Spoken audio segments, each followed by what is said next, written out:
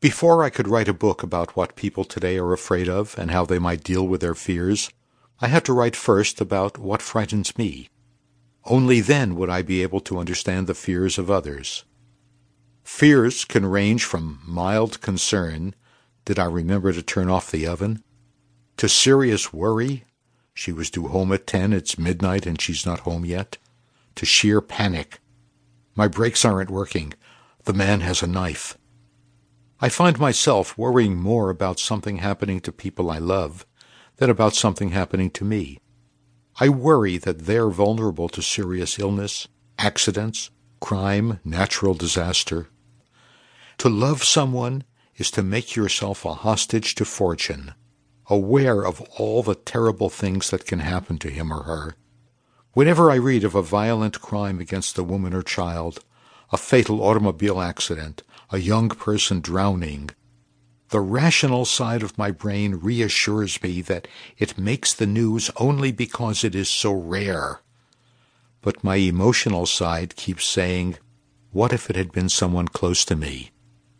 Even as parents fear for the well-being of their children, children's primal fear is that something will happen to one of their parents. I was once preparing a 13-year-old boy for his bar mitzvah ceremony, and I asked him if there was anything he was scared of. I was thinking of his performance at the synagogue service, but he spoke instead of his fear that one of his parents would die while he still needed him or her. It startles me to realize that my grandson is only a few years away from being eligible for military service and might have to risk his life in a war. I worry about my grandchildren having to cope with the dangers and challenges of adolescence in a much more complicated world than either I or their mother grew up in. I worry about another attack on an American city, like the one on September 11th, 2001, with heavy loss of life. I worry in the knowledge that I and the people around me can do everything right and still experience misfortune. We can be careful about what we eat and how much we exercise, and still fall victim to a genetic time bomb hidden in our DNA. We can drive carefully and still be in the path of a careless driver. We can work hard at our jobs and save for our retirement, only to have events beyond our control force our employer to terminate our job, or market events erode our savings. On those infrequent occasions when I have a bad dream, it's always the same one. I'm trying to get somewhere where people are expecting me, and I can't get there. The dream speaks to my sense of helplessness in the face of forces I can't control, and my fear of disappointing people who are counting on me. I worry about losing those things that give meaning and pleasure to my life, the ability to read and to write, to give birth to another book or craft a meaningful sermon, the ability to follow the news and crack a joke about contemporary politics, the ability to recognize people I care about and remember where I know them from. In my rabbinic experience, I have seen too many people who were so sharp and insightful when I met them, only to have those qualities taken from them. I worry about our planet becoming less livable, about our running out of places to live, water to drink, and even clean air to breathe. Sometimes I worry that I will live so long that I will come to see terrible things happening and be powerless to do anything about them. A war more fearsome than anything we've ever seen, or an economic collapse even greater than the one we've just seen, one that will further erode people's savings. And sometimes I worry that I won't live long enough to see some things I look forward to.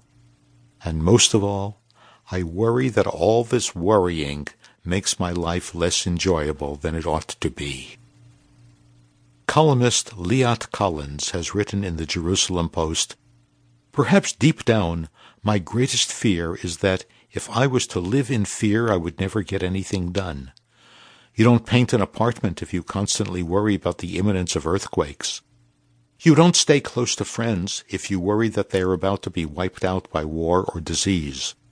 If you acted on all the fears concerning children, you would have to spend so much energy trying to protect them that you wouldn't have time to raise them." How do I cope with all of these fears? Sometimes I do it by putting them in perspective as very unlikely to happen. Sometimes I find some small area over which I do have control. Watching my diet, conserving energy, recycling more. Sometimes I simply do what most people do. I just stop thinking about unpleasant outcomes. Sometimes I stubbornly believe, as an act of faith, that God has made a world in which tragedy is real, but happy endings heavily outnumber tragic ones. I resolve not to let my fears of what might happen prevent me from anticipating with pleasure what I hope will happen. Some years ago, a movie was made called Defending Your Life with Albert Brooks and Meryl Streep.